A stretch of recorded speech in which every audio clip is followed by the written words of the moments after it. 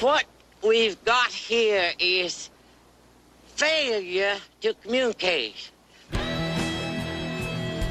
And to get hot, I got hairy legs that turn blonde in the sun. And the kids used to come up and reach in the pool and rub my leg down so it was straight, and then watch the hair come back up again. They'd look at it. So I learned about roaches. I learned about kids jumping on my lap. With your host, Mike Paul. And I've loved kids jumping on my lap. Hey guys, welcome back to the Mike Paul Cast. I am, of course, your host, Mike Paul. So this episode, it's not going to be like the ones you've been listening to previously. The biggest difference is that I am not there until about the 35-minute mark.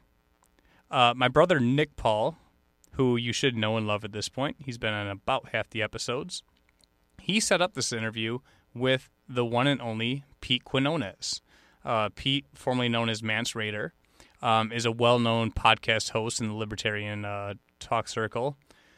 Nick also picked the content that they wanted to discuss, and it was very largely based off of the first episode of the Mike Paul Cast, which was with Matt Erickson, co-host of the Jason Stapleton program, which was, we largely talked about the evils of technology, and he brought up both Ted Kaczynski, the Unabomber, and Curtis Yarvin, two radically different people. And right away, before we get started, I want to make it perfectly clear that nobody, and I mean nobody at any point in this interview, is condoning or making a hero out of Ted Kaczynski. We in no way, shape, or form support violence against nonviolent people, ever. This is simply talking about what he said in his manifesto in 1995 about technology enslaving mankind. Something that's very relevant today, and something that Curtis Yarvin, also known as Mencius Moldbug, has been preaching about recently. It's something that warrants the discussion around. But once again, no one's making a hero out of the guy. So I want that to be clear before we even get started. So instead of myself being there for the first 35 minutes, Nick set this up, like I said, and I could not be there because I had a conflicting event at the same time. And by conflicting event, I mean I'm a father of 4, and it was bedtime. 3 of my 4 kids are in diapers, and my wife's been very supportive and understanding of the podcast. But bedtime is the most hellacious and demanding part of the day. I can't simply leave her hanging. When Nick told me it was 6 o'clock, I said, well, I can't be there. Pete could not reschedule, and I was grateful enough for his time, and I wasn't going to ask him to reschedule. So I asked my buddy, fellow lover of liberty, Chad Webster, to sit in for me in case I couldn't make it in. However, they did send me a link to the interview in case I could make it for the back half, which I did, and I was very grateful to be there. But once again, as this whole podcast is, it's not about me. That's not why you're here. It's about the people that I bring onto the show that are far, far, far more interesting than myself, and that's Pete. So Pete is host of the popular podcast, Free Man Beyond the Wall. He's also one of the creators of the popular documentary, The Monopoly on Violence, which if you have not seen, please go over to YouTube and check out. There's a couple other places you can find it. Pete will cover it at the end. But yeah, it was very great content, and I was so happy I could at least make part of the conversation and get to talk to Pete, via Zoom for once, rather than just listen to him as a podcast. He's a very brilliant mind, a very deep thinker, and someone that, has a different perspective than anyone else we've had on the show thus far. Also, if you guys have not done so already, please head over to iTunes and leave us a review. Please suggest any guests you'd like to hear. You can email me at themikepaulcast@gmail.com. I did say a couple episodes back I was trying to boycott Facebook, but my wife was supportive enough to actually create a Facebook page. So you can find me there at The Mike Paul Cast on Facebook, or on Parler at The Mike Paul Cast. Also, if you feel generous enough to donate to the show, you can click in the show notes, and there is a link to tip one time or monthly to help support the show. We're looking to advertise and to improve our equipment, so we would greatly appreciate any dollar or anything you guys have to offer to help us going forward. So, without further ado, please welcome my brother, Nick Paul, my good buddy, fellow lover of liberty, Chad Webster, and the one, the only, Pete Quinones. All right, guys. So tonight on the podcast, Mike, our regular host, is not able to make it. He might drop in a little bit, but filling in today we have Chad, our friend, and he's going to be joining us with our guest Pete Quinones to talk about a little bit of a denser topic than we've talked about so far. So we've had quite a few libertarian guests on, and Pete is an anarchist or agorist, or I'll let him describe himself and where he finds himself at the moment. But we're going to talk today about some modern thinkers that really challenge libertarian orthodoxy. Not just, if you ever watch like a Vox article that, they talk about how the privatization of X, Y, or Z couldn't work. There are two thinkers in particular that I think actually warrant a response, and their ideas are really tough to grapple with. And those two thinkers that we're talking about are from extremely different backgrounds and ideologies, but nonetheless deserve a response. And those two guys are Ted Kaczynski, the Unabomber, which might come as a shock to some people. That probably sounds insane. And the second one is Curtis Yarvin, who wrote under the surname Mencius Moldbug. So Pete, just a little background, and I know Chad's story is somewhat similar to this. I grew up conservative, just kind of Fox News, Sean Hannity, Glenn Beck, kind of conservative. And then when I was a senior in high school, Ron Paul was running in 2012. He had the same last name as me, so that grabbed my attention right away. And then I'm like, hey, this guy actually makes sense, I think his foreign policy, he sounds like a lefty, but, other than that, he seems like a dude that's, telling the truth. So then, a couple of years later, went down the Rothbard and kind of Mises rabbit hole. And then here I am today in 2020. So, Chad, you want to give your little 2 cents here? Yeah, I'm actually a trained scientist, political scientist by education. So I have a bachelor's in political science. That's a joke because I'm in sales now. But, you can't really get rid of it, can you? But yeah, I had similar come up into everything the way that Nick did. And, for me, looking at things, and the one thing I learned the most in studying political science is how little I wanted to be involved in politics as a career, and how much distaste I had for politics. Okay. Political science and sales, all sales is propaganda. So yeah. It's true. It's true. It's all influence at the end of the day. Pretty much, yeah. Absolutely. So Pete, I think we should start with Ted Kaczynski first, because I think there's less to unpack, because I think Curtis Yarvin, we might take a little more time, because he is such a brilliant mind and such an abstract thinker that it takes a little bit longer to kind of untangle and decipher his ideas. So with Ted Kaczynski, to me, his whole thing was that he believed that technology was going to basically enslave mankind. And already has. When you think, that's what I was really forced to grapple with when I listened to his manifesto. I had never taken like anti-technology arguments seriously. I'm like, everything makes our life better and, takes away just this medial labor. And how could it possibly be a bad thing? And then you listen to his manifesto, and he talks about how technology starts out as a convenience, and then soon enough, it becomes a requirement to participate in society.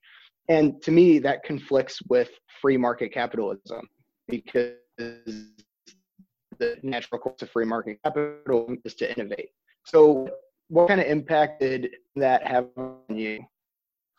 Well, when I first started reading them, it was really what sucks you in as somebody who, I guess I came from the right. I never really liked Democrats at all. So I would assume I came from the right. I don't know that I had a coherent ideology.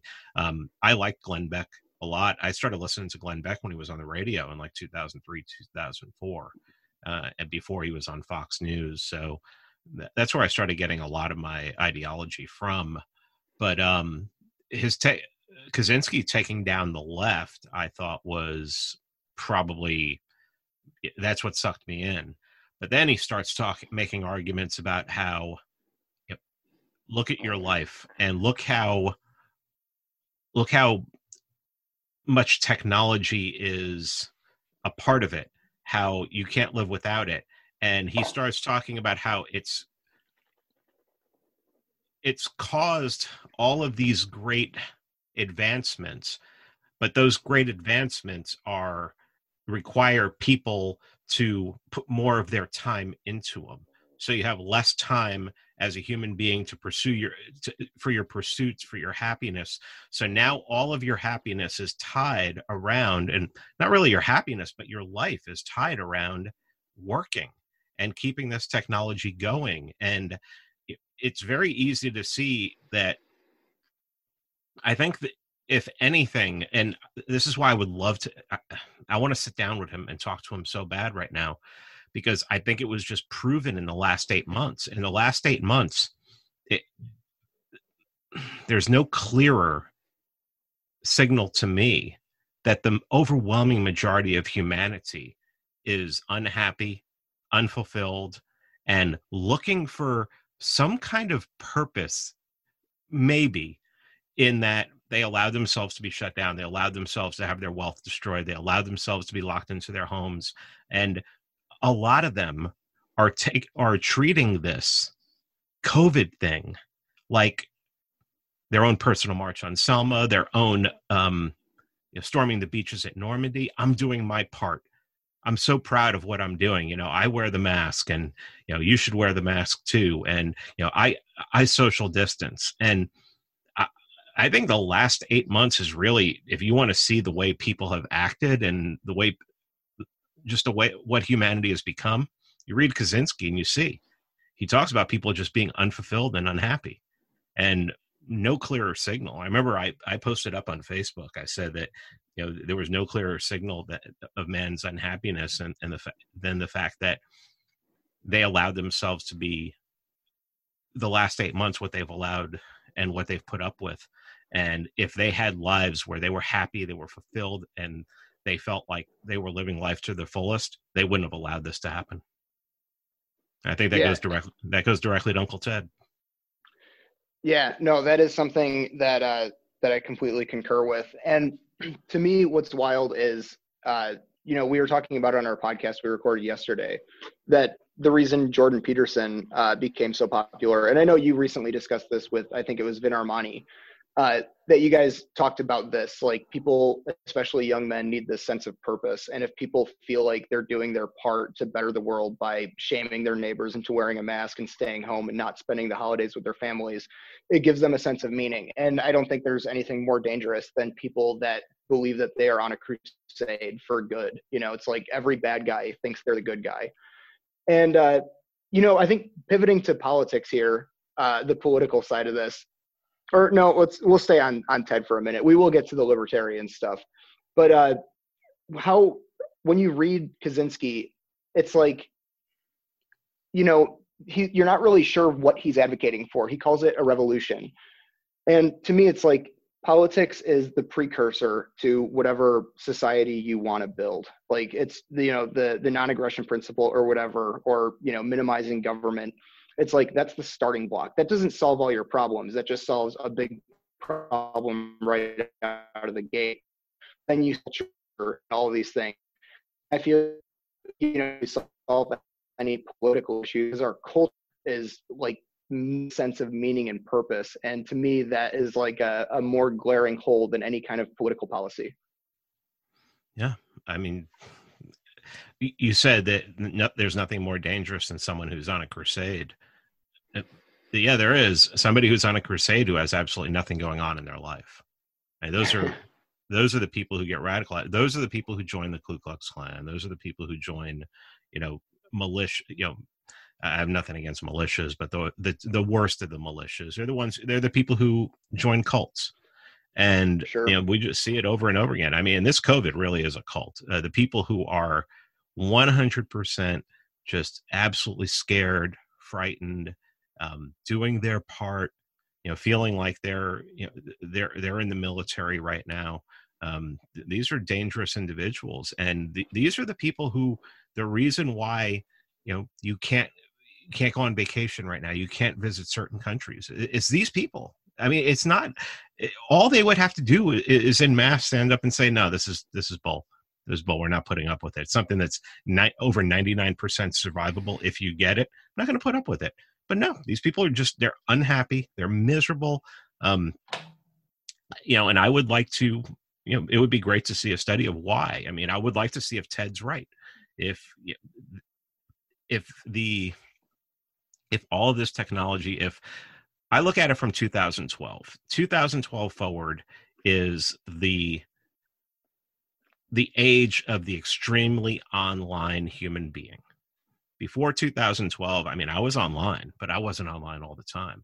Now it's just extremely online, and everyone is, not everyone, but, I would say the overwhelming majority of people are. And I don't see, I mean, unless you're doing it for work, unless you're doing it to promote something, unless it's a cause that you're out there for, that you're advocating for, and people who have a cause, they, like I said, if their lives are empty, they can be dangerous. So, yeah, I mean, I don't see how people can read Ted and see how he talks about the government, how the government, I mean, he almost, in like, the systems need a trick. He's almost anthropomorphizing the government as an entity. Like, I mean, we know the government is a group of people, but he almost anthropomorphizes it to the point where it's like one blob. And it's hard to argue sometimes, especially when he starts. I mean, the guy predicted the rise of Antifa. I mean, people really need to read him. Yeah, that first half hour where he kind of deconstructs leftist ideology, I was blown away. And he wrote this in 1995. And I mean, I was born in 94, so I don't know what the political climate was in 95. But I would imagine that it was kind of like just these milquetoast Bill Clinton Democrats that looked like, 2010 Republicans. But he got to the heart of progressivism. He wasn't talking about your average Democrat. And right. I think in the last 5 years, especially, we've seen this rise of the populist progressive left. And those are the people that are dangerous. I mean, the group of people we're talking about, they're the COVID cult, as Tom Woods puts it. And they're also waging economic warfare. They're therefore class warfare and race warfare and all these things. And, it's like we're hitting this weird point in American history where we're fighting on so many different fronts. It's like there's, of course, like the whole Donald Trump administration and then the coup that's been attempted against him. And then we have this culture war raging and then all this stuff going on. And I think it is technology. It's, social media and the 24-hour news cycle and all of these things that give people the free time to just sit and dwell on stuff. And, we were talking about this yesterday too, but you remember the commercials in like May and June? I guess they're still going on, but all these commercials that would talk about like these horrible, difficult times that we're in. And we were laughing about it. I don't watch TV. I don't watch TV. Oh, I don't see it. You're better for it. Yeah, God bless you. And think about that. Think about that. Let's. If I can stop you right there. Yeah. What is one? Like, there's memes going around. How to solve this problem? Turn off your TV. That's technology. That's Ted. That's Ted saying, "Get rid of this piece of technology, and you'll be happy." Yeah, absolutely. And to me, that's where it's not even a political policy that affects that change. It's like, how do you wake up your neighbors and your community? It's like getting people away from nonsense that's being pushed on them. And it's like, no, focus on going and picking up your kids from baseball practice and, grilling and talking to your neighbor. It's like, that's what actually, as cliche and as old and tired as it sounds, it's like, just be the change you want to see in the world. And nobody has that mentality. It's like everybody sees what's going on and they have their angle on it and they want some kind of totalitarian government policy to correct it for them. And I just, when I read Ted, it was this idea that I'd never considered once, like, oh, how do we tackle this problem? And it's like, do you use government force to shut it down? It's like, well, first it'll ever happen. I don't think Arianism on any scale, because people simply want it. It's a small percentage of the population that's even wired to even be predisposed to believing in the ideas of liberty. I think the best you can ask for, and I know you somewhat agree with this as you're, an agorist, but the best you can do is just kind of build your own ark while the storm is rolling in, and just, drop out of society, use cryptocurrencies, build your wealth, and just try to tune out all the noise. Yeah, I mean, that's the only thing I can preach right now. People are like, well, if you don't take care of yourself, and Yarvin says the same thing. It says, take care of yourself. At this point, you just take care of yourself. There's not, he's actually, written a lot of articles about, ways that coups could happen, ways that you could destroy the left, and ways that, basically you could, if you had somebody, and this is questionable too, somebody who was good, somebody who was better than the others, who could destroy all the worst parts of the government and, institute something else, move somewhere else. That would be good, but there's nothing like that now. It cannot, there is no, even the people can't rise up and take over the government. Or destroy the government, because it's too decentralized. It's like the 1917 revolution in Russia. It was so centralized. You had after the March Revolution, you had the council. They knew where the council was. You knew what you needed to do, and they basically did the revolution overnight. It was pretty much over. It took a few days, but it was pretty much over overnight. How do you do that now? The ATF's in one state, and the DEA is in another state. Everything's so decentralized. You can't. If you tried to do it, it would be impossible. So, you have to figure out if it can't be done. And the only thing that you can fall back on is you have to start taking care of yourself, and maybe look for like-minded people that you can team up with, and just go from there. That's that's basically what I'm doing right now. Yeah, no, I'm agreeing with you, and it's a guilty pleasure of mine that I still pay attention to the political circus just because it's entertaining. But I do don't too, have because any hope. Yeah, I do too, because it's not only entertaining, but it's you learn from it. And that's important to me. Yeah, we kind of touched on. We kind of touched on TED. Considering the government and entity, and as decentralized as it is, it seems as though that's somewhat true now too, in the sense that people treat it like religion. People, that's all they care about. And I think it ties back to what you were saying, is that they're just unhappy. They need something to live for. Like, well, this is the way. This is what we need to do for the greater good, right? Yeah. And what's funny is I'm talking to more people who are going back to the church, that they're looking for community. They're looking for authority. Even people that I know that, would call themselves libertarian or whatever, they're seeing safety in numbers in like-minded people. And so that may become a haven. It looks like it's becoming a haven for some people. And that all goes back to the fact that, there was a church at one time that was tied to the state, and you had the Reformation, and then the church became more independent, and you had thousands and thousands, literally thousands of denominations pop up and everything, and people drifted away from the church, and they went to the state, and the state has become a religion for, I would say, probably most of the world. I don't know. Africa, I don't know. They really, don't trust their governments there, but in the West, at least, the state has become a religion.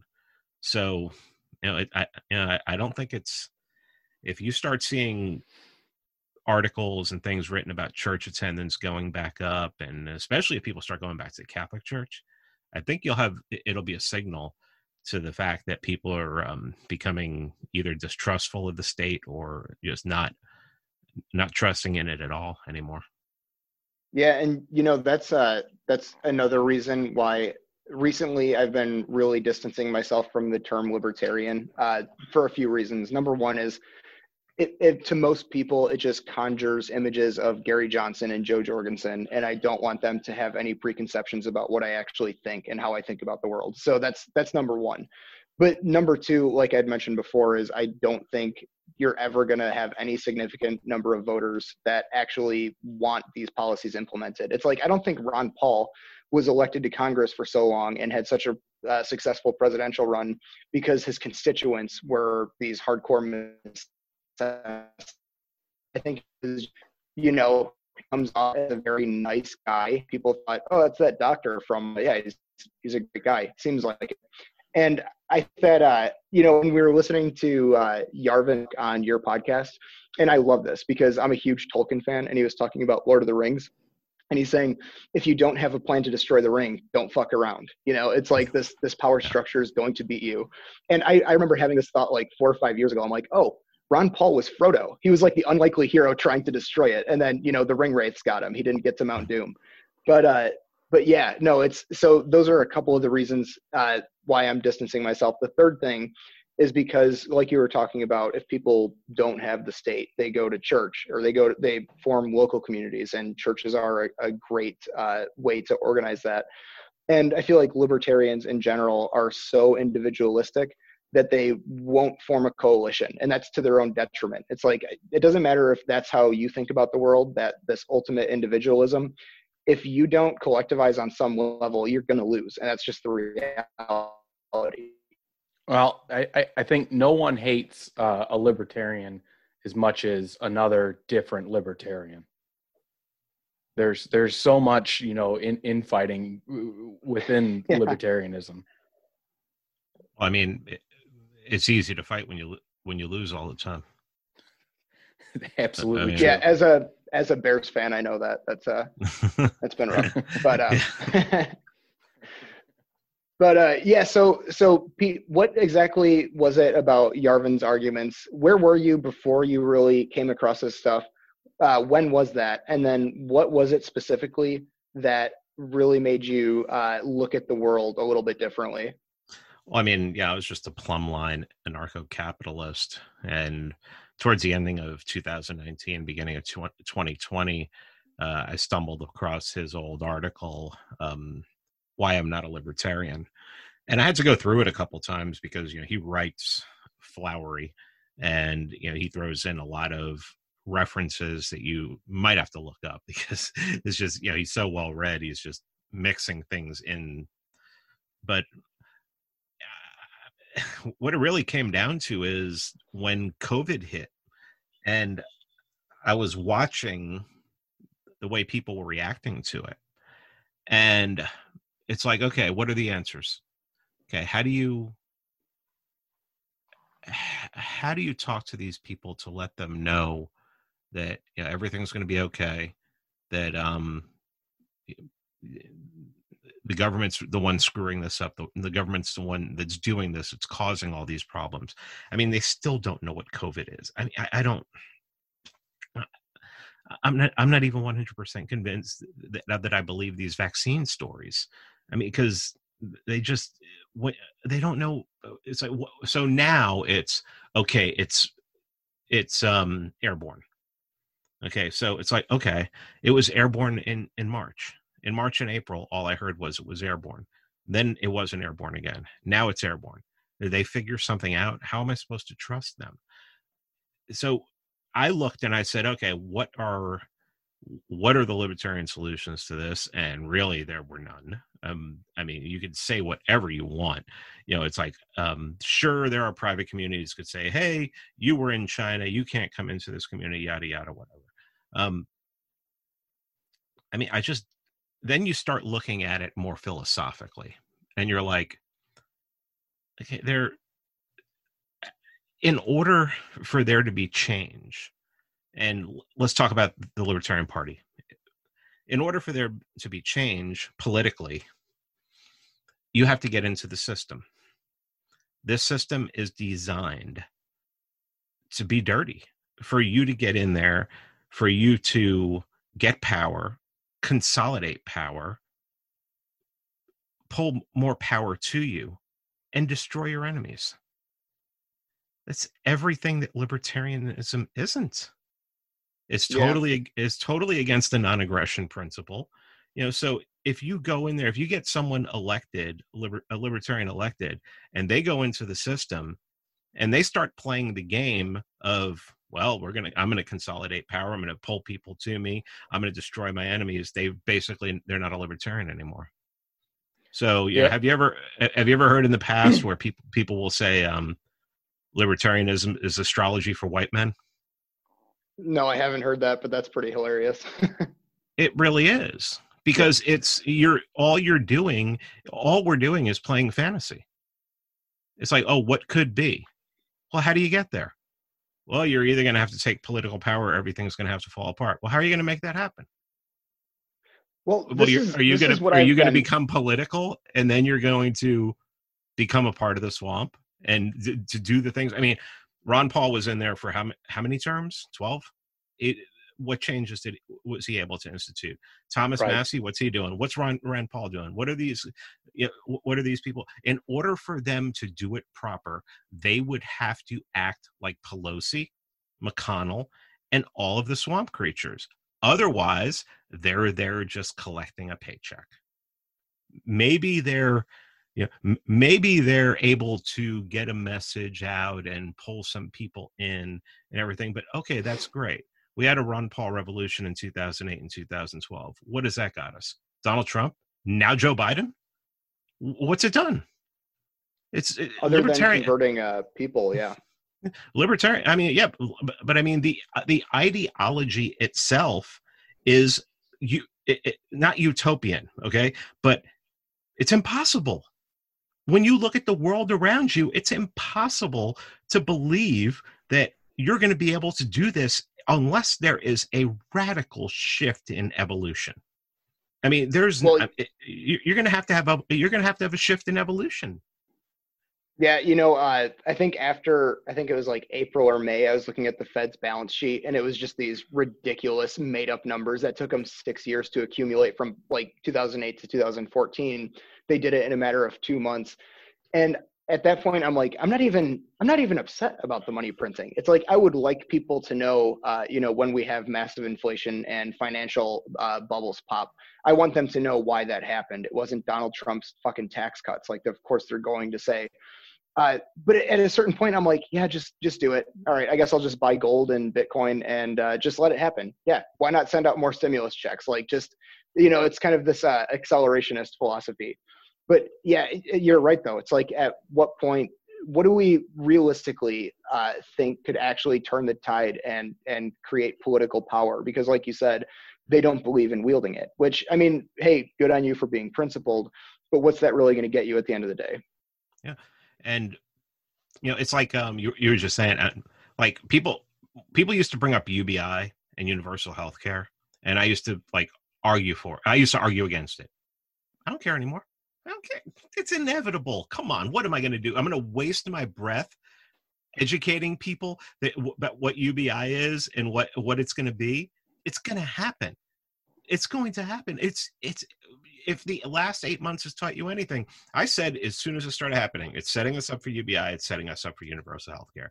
And it's perfect in doing it because it has to do with the health industry. And there's going to be a whole bunch of people who are going to be like, well, I can't get the vaccine, or I can't, I can't get treated and everything. That's going to be the argument once, probably when the new administration goes in there. I don't know if there'll be a single payer system, but they will go back to, or even expand upon Obamacare. And then there's going to be UBI, and UBI is perfect because what do? They made people stay home, and they're going to blame it. And it's like, we know that the government made people stay home, but everybody says, oh, this is because of COVID. Well, it's not because of COVID. It's because of the way the government responded to it. I'm just at the point where I'm just out there trying to educate, some philosophy, politics, help people to understand politics a little more, political power, political force, which is one thing I don't think. I think that libertarians understand political violence because when they talk about the government, they always go to the violence of the government, but they don't understand the force of the government, of political force, and they don't understand political power. If they understood political power, there'd be no Libertarian Party. Because the first thing you have to do when you join the Libertarian Party is click a box saying that I agree with the non-aggression principle. Well, if you agree with the non-aggression principle, you have no hope of succeeding in politics. Because all those people who are already in Washington, D.C., they don't care nothing about the non-aggression principle. So how do you defeat that? How does 3 or 4 people operating upon the non-aggression principle, I mean, the non-aggression principle should be personal for you, for your life. I mean, that's it. I mean, and then someone would get into politics and think that they could still hold that politics? Really? Has anyone read history? Has anyone looked at history? The non-aggression principle? And you're going to run for office on that? You're out of your mind. What the hell do you think you guys are doing? Well, Pete, I'll tell you the 2 strategies that kind of give me a little bit of hope. Number 1 is kind of the inevitable, eventual bankruptcy of the federal government. And maybe when that happens, the empire will kind of be reined in. And then we'll have some system of decentralization, some sort of federalism, where maybe some people who believe in small or no government can secede and create their own communities. And, have their, and they see that's a feasible. And the second option is just subverting existing political parties. Like, if you can ally yourself with the left on some anti-war stuff, not that they're really anti-war anymore, but you get the point. Or if you could ally yourselves with Republicans, run as a libertarian Republican and actually try to influence the base and, infect people with these ideas, because there is such a thing as libertarian populism. It's like most people, when we had Scott Horton on a couple weeks ago, we were talking about, or he was saying that the war in Afghanistan is both the least supported and the least opposed war in American history. So it's, people don't really, there's no energy behind reining in the empire, but there's also no more clamoring for it. So it's like if you had some prominent voices that were really good and understood influence that could actually reach the public and get them motivated about these things, I mean, things probably still wouldn't change, but then you have a chance to actually, one by one go through these policies. And yeah, if we could get a federal decriminalization ban or marijuana ban lifted, that would be great. Or if we could start ending some wars, that would be great. It's like all you're going to have are these really small victories. And it's like, it's worth a shot if we're going to lose anyway. We're not going to take over the White House or any significant portion of Congress, but maybe we can have some small victories. But why would you waste the money and the time when you could be using that money and the time to improve yourself? Oh, well, I mean, I'm not going to run for office. That's what I'm doing personally. But hey, if there was a good candidate for my local district that was running on those ideas, I for sure would vote for him. And it's still just like your podcast, right? You're reaching thousands and thousands of people that are hearing these ideas, and there's going to be a ripple effect where they talk to somebody else. And while, like I mentioned before, I don't think it's ever going to be the majority of the population, I think the more people that we can influence, even if it's maybe 5% of the population that is even open to these ideas, if they heard the perfect pitch at the right time in their lives, it's still worth fighting for a little bit, even if it's not for political office, just trying to affect some kind of change on the cultural level. I mean, I can't agree. I'm sorry. Well, I mean, I just can't agree. I mean, it doesn't, 5% at this point is like, I mean, that is Pollyanna. I mean, that is just, 5% of what? I don't know if there's 5% of people who'd be willing to go out and protest against the lockdowns or I think, yeah, that was just a rough number, but I mean, there are a lot of people that listen to your podcast and, Dave Smith and Tom Woods, and it is, again, a very small minority of the population, but we're still doing it, right? You're still doing your podcast and on some level not admitting defeat where you're trying to reach people. So I'm not saying that there's any kind of sweeping political change that we're ever going to affect, because I don't believe that. I just think the more people in your personal life that you can happen across and kind of try to unplug them from the matrix, the better. That's my general belief on that. Yeah, I mean, and if you want to do that, that's fine. I just wouldn't expect any large victories out of it. It's not going to happen. It's not going to happen without an act of God or evolution or nature or whatever whatever anyone wants to say. Because if people haven't risen up this year, I mean, one thing that I'm fairly convinced, that I'm 100% convinced of, is that the majority of the United States citizens, and I'll even put the gun owners in here, they don't have a line in the sand. There's no line in the sand at this point that can be crossed by the government that they're going to go, no. And if there is, that number is so low as to be marginalized and called white nationalists. And, then you're going up against that power system again that the non-aggression principle is not going to allow you to fight against. Yeah. I mean, Chad, have you seen any meaningful change in your beliefs since this whole COVID, revelation kicked off? Yeah, no, I tend to agree with you, Pete. I don't, it seems like at this point, if people are going to stand up, they would. And it's kind of surprising to me. And I do wonder, Mike and I have been friends a long time. We've got friends, and I always wonder, if word came down to say, hey, you got to go gather up guns, would he do it? And, I fear that if he was told to do it, he would do it. Yeah, could I jump in? Nice to see you, Pete. I'm sorry I'm a little late here. What's going on, man? Not too much. I really appreciate your time.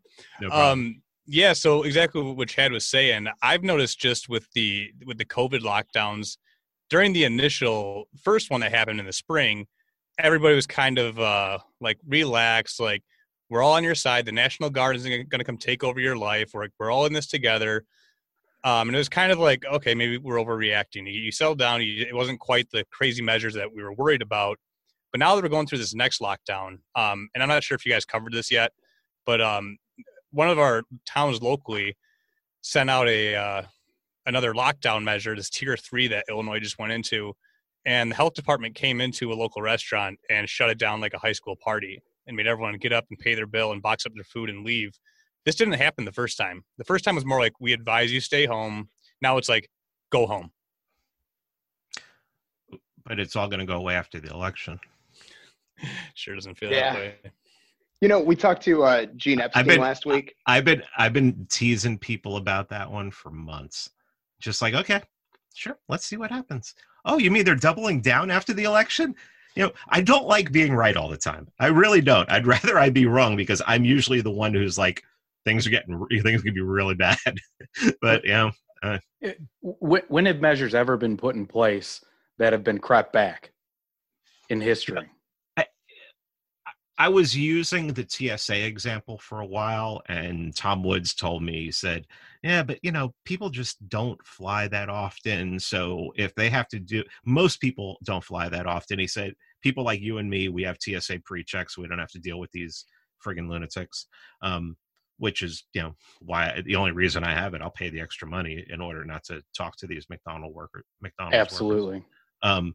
But, most people do not have to deal with the TSA on a regular basis. So if it's once a year or once every 3 years, it's not a big deal to them. This is every single day. Strap on the mask. Don't get too close to me. I mean, and people are just still buying. I mean, let me not say people are buying it. People have bought it, hook, line, and sinker. It's become a religion. It's become clothing. And yes, you and I know a lot of people who are not into it. You and I know it because of our crowd. But once you get out into normie land and you start talking about, it's like, hey, when are you going to take the mask off? And then one person said, well, when the vaccine comes out. It's like, okay. And then Fauci just recently said, well, if 10% of it's not going to work for 10% of the people, we're going to have to keep wearing the mask even after the vaccine. And people are like, oh, yeah, that seems reasonable. Yeah, I mean, I just, take care of yourself and stop what this politics is going to save us. Stop with this politics, even on the local level. talk to some people who've ran for local office or held local office, and they will tell you it's as dirty as anything you've ever heard. I used to know a dude who was a mayor of a local town here in Georgia, and he's like, he said, I was mayor for 2 years. I aged 20 years. He goes, it was just awful dealing with these people. And, I mean, like I said, if you're a libertarian and, if you're not a Machiavellian, you're not going to be able to do anything. You're not going to be able to institute any kind of change whatsoever. And so it's like, I would rather any money that you put towards yourself, buy crypto, buy land, buy gold, buy silver, buy whatever you think, buy guns, ammunition, because, those are going to hold their value. And take care of yourself, figure out, John Bush came up with the idea of freedom cells, and we started one around here. There was one that was started, and I was like, all right, I want to join. And, it's like, I don't want to be the celebrity podcaster joining. I just want to do my part and come in and, let's get this going. And we have. And, we're all getting to know each other personally, and then we'll try and figure out who the Fed is. And then we'll go from there. No, I kind of joked about it earlier, saying that I studied political science and got out because I didn't like it, but that's exactly it. You realize very early on, I'm glad I had the foresight early on to say, there's nothing to be gained here. I'm not going to get anywhere, and that was always the thing, is like, you need so much money to even get involved, to even attempt to accomplish something. And even then, it's pretty tough.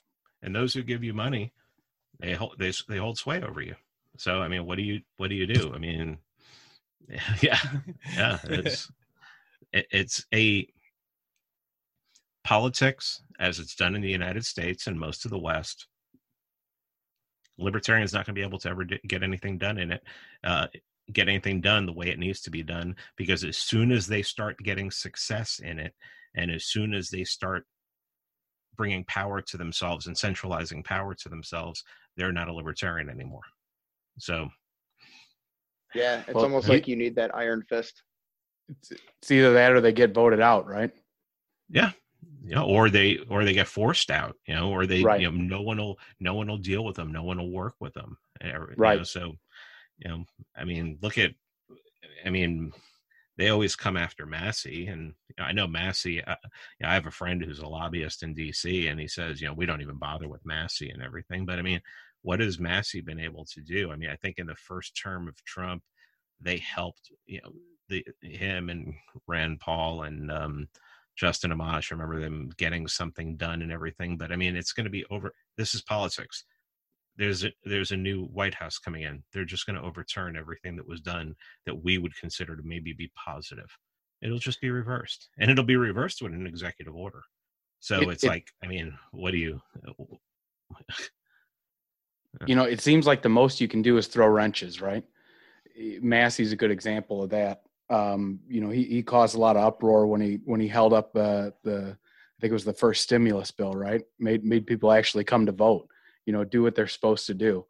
And I think that's positive, but what else has he been able to accomplish than that? You make good points. I think there's a documentary, The Swamp, kind of really exposed a lot of stuff that people don't know about. Us four sitting here may have a little bit higher knowledge of what's going on in the background than a lot of people do, just because we're interested in, we look at it.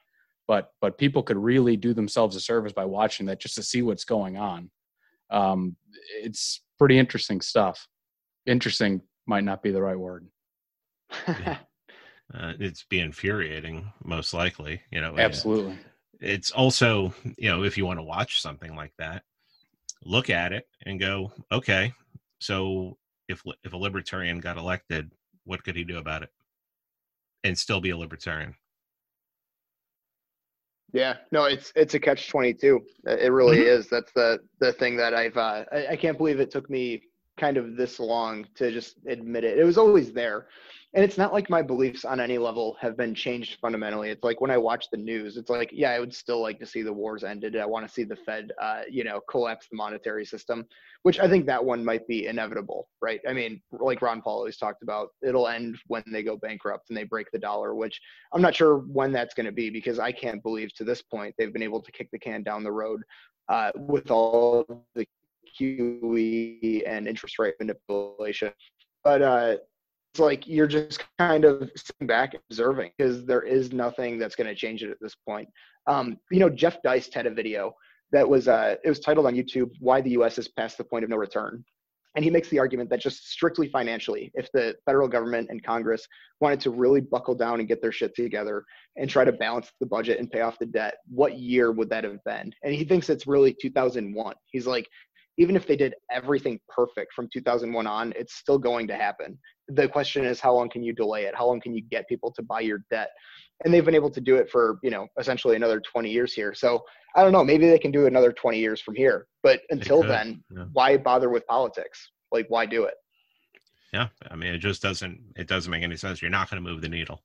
I mean, God bless to people who want to try and do it locally. Yeah, but it's like I always say, I forget who said, I think it was Aaron from Friends Against Government. It's like, oh, you get like, or no, I think Bird said it. Yeah. So you reduce property taxes like 3%, and then that person gets voted out and they raise it 6% when the next person gets in there. It's like, that's what politics is. Mm-hmm. It's just you're 2 steps forward, 1 step forward, 2 steps back. So, I mean, there's not going to be any permanent change unless there is a collapse, and collapse isn't going to be good. I mean, there are some things that Marx and Engels got right. You just cannot have a collapse. Marx and Engels talked that they hated the friggin' anarchists. The anarchists just wanted to overthrow the state. And they knew that the people who own the state, the capitalists, would just buy it, would still own everything. They'd still run everything. They'd still be in power. That's why they devised a plan where eventually the capitalists would have to be moved out or killed. And then they would have their communist utopia, which never happened. But I think that's a good understanding of, if everything just collapses at once, it really doesn't solve anything. It has to be done in a certain way to take the system down. Like, it would have to be like a plan of some way to dismantle the system from the outside or even from the inside, to bring it down to the point where it's so weak and useless that it's useless. No one can use it for anything.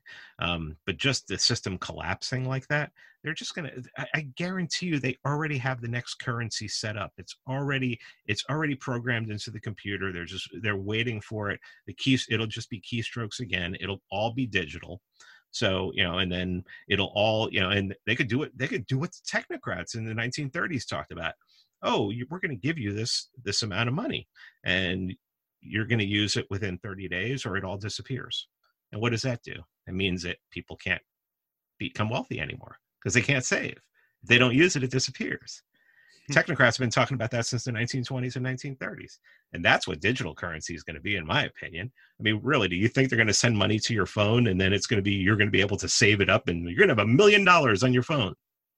No, they're going to. I got to change gears a little bit. I haven't heard anybody really answer this question with things like and crypto in general.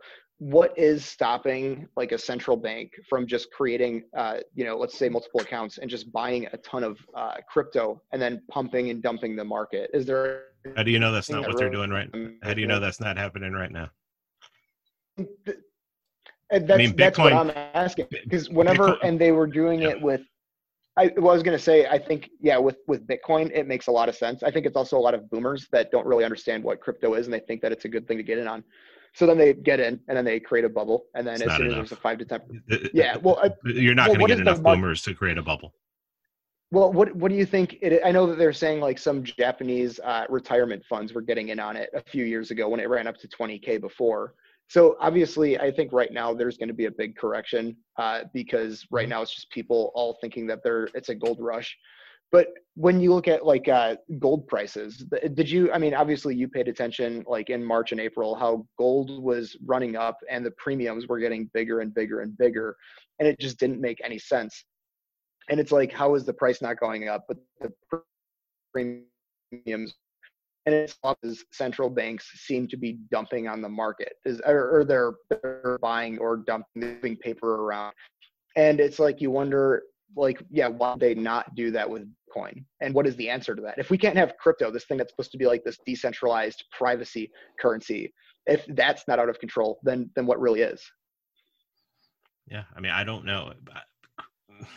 2017 was a number of things, but it was mostly a lot of ICOs coming in, and the fact that Bitcoin is basically like the default currency. So if you wanted to buy at that time Ethereum on an exchange, you had to buy Bitcoin first. In most exchanges, Coinbase, you could just buy Ethereum, but in order to buy all these coins that were being invented at the time, you had to buy Bitcoin in order to buy them. And that's what caused, in my opinion, and the opinion of the experts, what caused that run up. And then people saw it start running up, and then people I heard stories of people mortgaging their houses and got in high. So I had a couple of people ask me today, "Oh, do you think I should buy now?" I'm like, "What, at the top of the market? What are you, stupid?" I mean, history of Bitcoin dictates it's going to go back down at some point. I mean, I don't see it running up yet. It's not, you would need a lot of people. You would need a good portion of the population buying in, and people putting in big amounts too. I mean, you'd have to see a lot of big amounts going in there. But I mean, and there's always a run up at the end of the year. So that's one thing to look at. Not as big as this, but it was, remember 2017, it was at the end of the year where you had the run up and everything. So, I mean, I don't know, I mean, I know people who say, I've read articles, people said that BTC was compromised, that the developers, there are developers on BTC, the main blockchain, who are socialists, who are theocrats. I mean, I don't, people say, well, trust the technology and everything. And, like a friend of mine says, the silicon is bulletproof, but the carbon is flawed. And, whenever you have people involved in something, sure, the technology of Bitcoin, of the blockchain, is friggin' phenomenal. But you have people controlling certain chains, and you have to ask yourself, what are the intentions of those people? So, I mean, I don't 100%, and Brian Sharp, Hotep Jesus, he's like, he's like, look, I'm just using this to make money right now. He's like, I don't trust it. He goes, I'm just using it to make money right now. And that's a smart dude. That's a dude who, a modern day philosopher who needs to be listened to. So, when he says something, I listen to it. And it's just thoughts that I've had before, is that, I mean, the reason I'm in crypto right now is preservation and growth of Federal Reserve notes. And maybe those Federal Reserve notes won't be worth anything at some point. Oh, well, don't put into it anything that you're any more than you're not willing to lose. So yeah, I mean, I don't know. I just don't see how something like that, like Bitcoin, and all in the 11 years that somehow it hasn't been infiltrated by the state. It just doesn't make any sense to me, because anytime something good happens, the state infiltrates it right away. And everybody wants to point to the technology. It's like, yeah, but the technology doesn't operate on its own. I mean, it does to a certain extent, but there are people called developers. Okay. So yeah, man, that's all I got on that. Sure. I want to ask you another question that I've been meaning to ask somebody that knows more than myself. And I apologize if this has come up before I jumped in, but as far as this, I keep hearing about it on a bunch of different platforms. This Great Reset, are you up to date on anything about that, or can you shed any light on what exactly that means, or what people are? Sure, it'll be easy. Go listen to their podcast. The World Economic Forum has a podcast about the Great Reset, where they're going to reset everything. Where we need to make sure that capitalism is more equal for everyone on the planet. And the one thing that they said was that we saw the way that the public responded to COVID-19.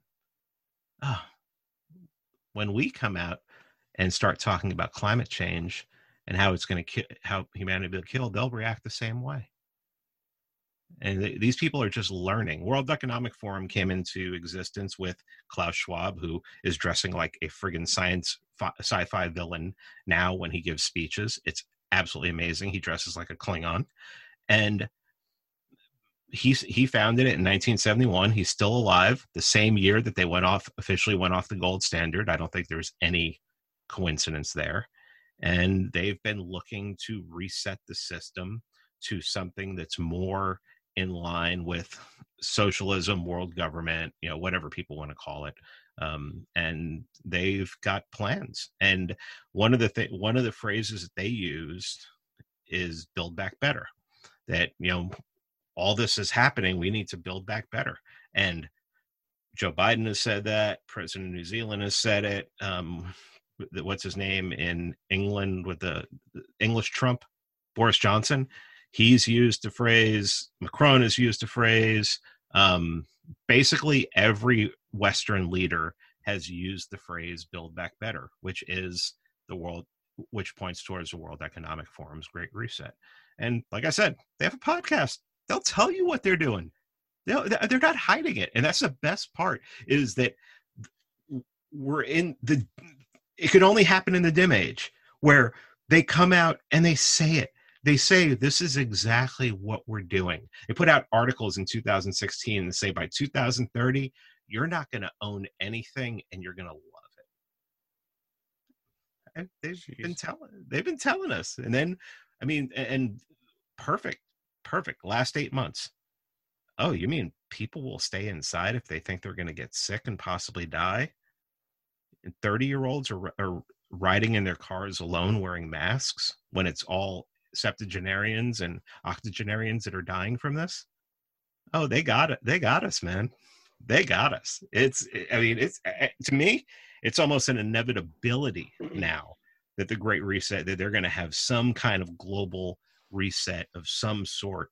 And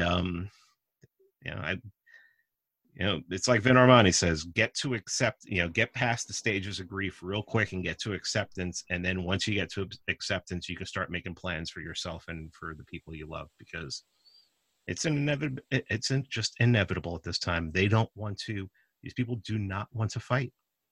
They do not. Like I said earlier, there's no line in the sand. The exact moment I lost hope, I can actually pinpoint it. I was at Walmart in April. And obviously people are walking around with masks, but there's one guy who just has a sheet of plexiglass that he cut with a pair of shears, and he had masking tape, and he had his plexiglass wrapped around his forehead and just a band of masking tape going around his head, shielding his face, and it's just covered in fog. And that dude was picking up, he had his cart full of ice cream sandwiches and Fritos, and he was just booking it through Walmart. And I'm like, that's it. We're cooked. That's one guy that symbolizes everything that's happening. I thought you were just going to leave that statement at "I was in Walmart." Yeah. The toilet paper one was another one too, where I was watching people fill up with toilet paper, but then you would go by the soup aisle and see the non-perishables 10 for $10 on sale, fully stocked. No one's buying food. They're all buying toilet paper. I'm like, what do you need the toilet paper for if you're not buying food? Their priorities were so backwards in the time of an emergency. I guess one thing that makes me a little bit hopeful, not hopeful for the future, just hopeful in temporarily, is that I went down the toilet paper and paper towel aisle today and it was full. So people in Georgia are not expecting Kemp to shut everything down. So I don't see him doing it unless they come after him, unless they come after his governorship or something like that, and try to kick him out. So we'll see. But that wouldn't have anything to do with COVID. That would just have to do with the fact that the Democrats are a whole lot better at consolidating power than the Republicans ever were. Yeah. And then I think, the Democrats play it best with consolidating power and changing the rules to the game. and then the Republicans kind of play catch up behind them, and then libertarians refuse to play the game altogether. Yeah, that's the Machiavellian way, man. If you're gonna survive in politics and thrive in politics, you have to be a Machiavellian. And to get back to the old libertarian thing, libertarians can't do that because there's this thing called the non-aggression principle, and there's ethics and consistency. Consistently be the most consistent people loaded onto the boxcars. Yeah, well, I think we're coming up on time here. Mike or Chad, is there anything you guys want to close with and talk about? Just to kind of further on what you said there, Pete, it seems like the reason that libertarianism doesn't work is inherently libertarian. It's kind of rooted in individualism, right? Yeah. So it's interesting. I don't know. It's just kind of a funny thing. Yeah. Well, I was going to say that it sounds like you had a lot of, kind of a dark attitude towards it, which I can definitely sympathize with, because there's very few areas of light to see right now looking around. But do you have any hope or optimism or anything that you see on the horizon where things could take a more optimistic approach? I think that in order to survive this and everything, it's just individuals are going to have to come together and form collectives. And, federalism may come into it. Like I said, are you all in Illinois or just two of you? Yeah. We're all in Illinois. Okay. Unfortunately, yeah. Yeah. So right now, I probably have more freedom than you guys do, as far as COVID lockdowns and all this stuff, mandates and everything like that. That may help. Vin Armani went to Saipan because he knew that the culture there would never allow any of this. He talks about how you don't see masks outdoors. They do masks indoors, like in stores and stuff like that. But no one's wearing a mask. It's one culture. He said pretty much everyone on the island is related to each other in some way, shape, or form. So there's going to be no fighting, and they're not going to, because they're a commonwealth. The federal government, they're not going to care, because it's not like people are leaving there and flooding into the mainland or anything like that. So I think there is a chance for federalism, but I think there's more of a chance for people to concentrate on themselves, build wealth for themselves, and money talks. Money is power, and I think the more powerful you become personally, the easier it will be to fight this. I think it could get to the point where things get so bad, even for government workers, that you'd be able to pay people off to leave you alone. I think this election proves we're entering banana republic territory when it comes to politics. So, why wouldn't you be able to, slip $100 bill to somebody just to leave you alone at some point? But I think that it's all going to be done. It's not going to be done by the government. If there is a vaccine mandate or something like that, it's going to be your employers. It's going to be, it's going to be private companies. It's going to be Kroger or Publix or Albertsons or businesses like that, who now have been turned into police. And it's like, well, you can't shop here unless you, unless you have the vaccine, or you can't work at your job anymore unless you have the vaccine. You can't fly unless you have the vaccine. I think that's the way things are going, and maybe you have a better chance of paying off, the local grocery store owner to, leave you alone and let you go about your business than, you have to go the agorist way for a lot of things. I think things could get better. I just don't see it. When I was making fun of all those people who said that COVID would go away after the election, secretly I'm like, man, I hope you're right, everything. But I just knew they were wrong. I just knew that this was a whole lot more than the election, because it was worldwide. How does Australia having lockdowns hurt Trump? It just never made any sense to me. It just, then you go back and you look at Event 201 from last year, and I don't care about the pandemic simulation, but how they said that they would handle a pandemic, well, that's all come true. So I think at this point you just really have to take care of yourself and your family, save as much as you can. Stop spending stupid amount. If you're in debt, get the hell out of debt. Maybe plant a garden, maybe buy some land. I've looked at land in the mountains here, and just take care of yourself and find like-minded people. Like I said earlier, find like-minded people, figure out what you want to do, figure out who the Fed is, bury the body, and go on. All right, that sounds like a pretty good place to wrap up. Pete, do you have any any plugs or any let our listeners know where they can find you? Yeah, Free Man Beyond the Wall podcast on all the podcatchers. TheMonopolyOnViolence.com. I did a documentary with my friends Robert and Chris, and a lot of people say it's doing really well, and a lot of people love it. And I think it struck a nerve because Amazon won't okay it to go on their platform. So I think it might scare a couple people. And then I also do a Substack. I'm managing editor at Libertarian Institute. I put stuff on there, but I started a Substack, and that's pretty much for my rants. So it's Pete Quinones, substack.substack.com.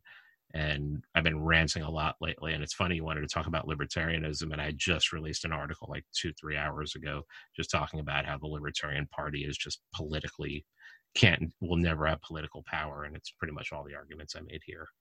And yeah, that's about it. You can find me on Twitter. You can find me on MeWe. I think a lot of libertarians are leaving Facebook and seeing a lot of people on MeWe. So not even going to mention Facebook anymore. Fair enough. I did see your documentary, and that was phenomenal. Thank you. Appreciate it. Yeah. All right. Thanks. Thank you.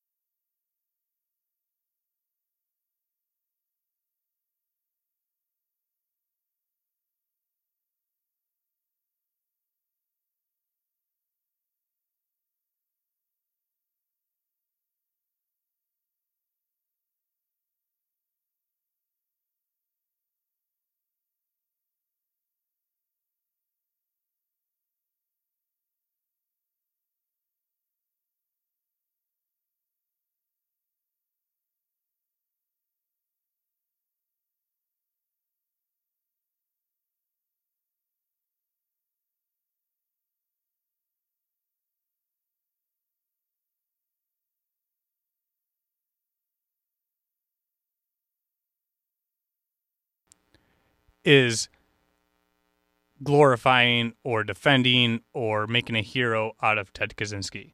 We are 100% against violence, against violent people or nonviolent people every step of the way. He was simply drawing a parallel about his manifesto that was talking about how technology is enslaving mankind. It's a very interesting theory that really deserves to be discussed. And Curtis Yarvin was also the name that was mentioned in the first episode with Matt Erickson. And that's what Nick wanted to draw the parallel between. And I let him pick the topic here. And it's a very interesting topic for people who subscribe to the libertarian type mindset. But once again, I just want to make it clear that nobody is defending or making any sort of hero out of Ted Kaczynski whatsoever. This is something we just wanted to kind of discuss a little bit and get Pete's take on. Now, Pete is formerly known as Mansraider. He is the host of Free Man Beyond the Wall, and also one of the creators of one of the popular documentaries called The Monopoly on Violence, which is about the government and the state in general. He's a brilliant mind. He's a very well-known podcaster, and I'm so grateful that he gave us his time of day. Once again, if you guys have not already done so, please head over to iTunes and leave us a review. Give us some guest ideas. Your positive feedback. Let me know what you think of our intro. Anything you want to critique about the show or what we can improve on or what you like about it, please let us know. That helps us going forward and help us make changes to what we want to do. And also, if you want to donate to the show one time or monthly, you can click on the link in the show notes. There's a link there where you can just set it up and just pay one time or pay monthly to help us pay for our equipment and advertising. That would be much appreciated. But without further ado, please welcome my brother, Nick Paul, my good buddy and fellow lover of liberty, Chad Webster, and the one, the only, Pete Quinones. Save big on brunch for mom, all in the Kroger app. Get 16-ounce packs of flavorful Angus 90% lean ground sirloin for $4.99 each with a digital coupon. Then buy 2, get 2 free on 12 packs of delicious Coca-Cola, Pepsi, or 7-Up, all with your card. Shop these deals at your local Kroger today, or tap the screen now to download the Kroger app to save big today. Kroger, fresh for everyone. Prices and product availability subject to change. Restrictions apply. See site for details.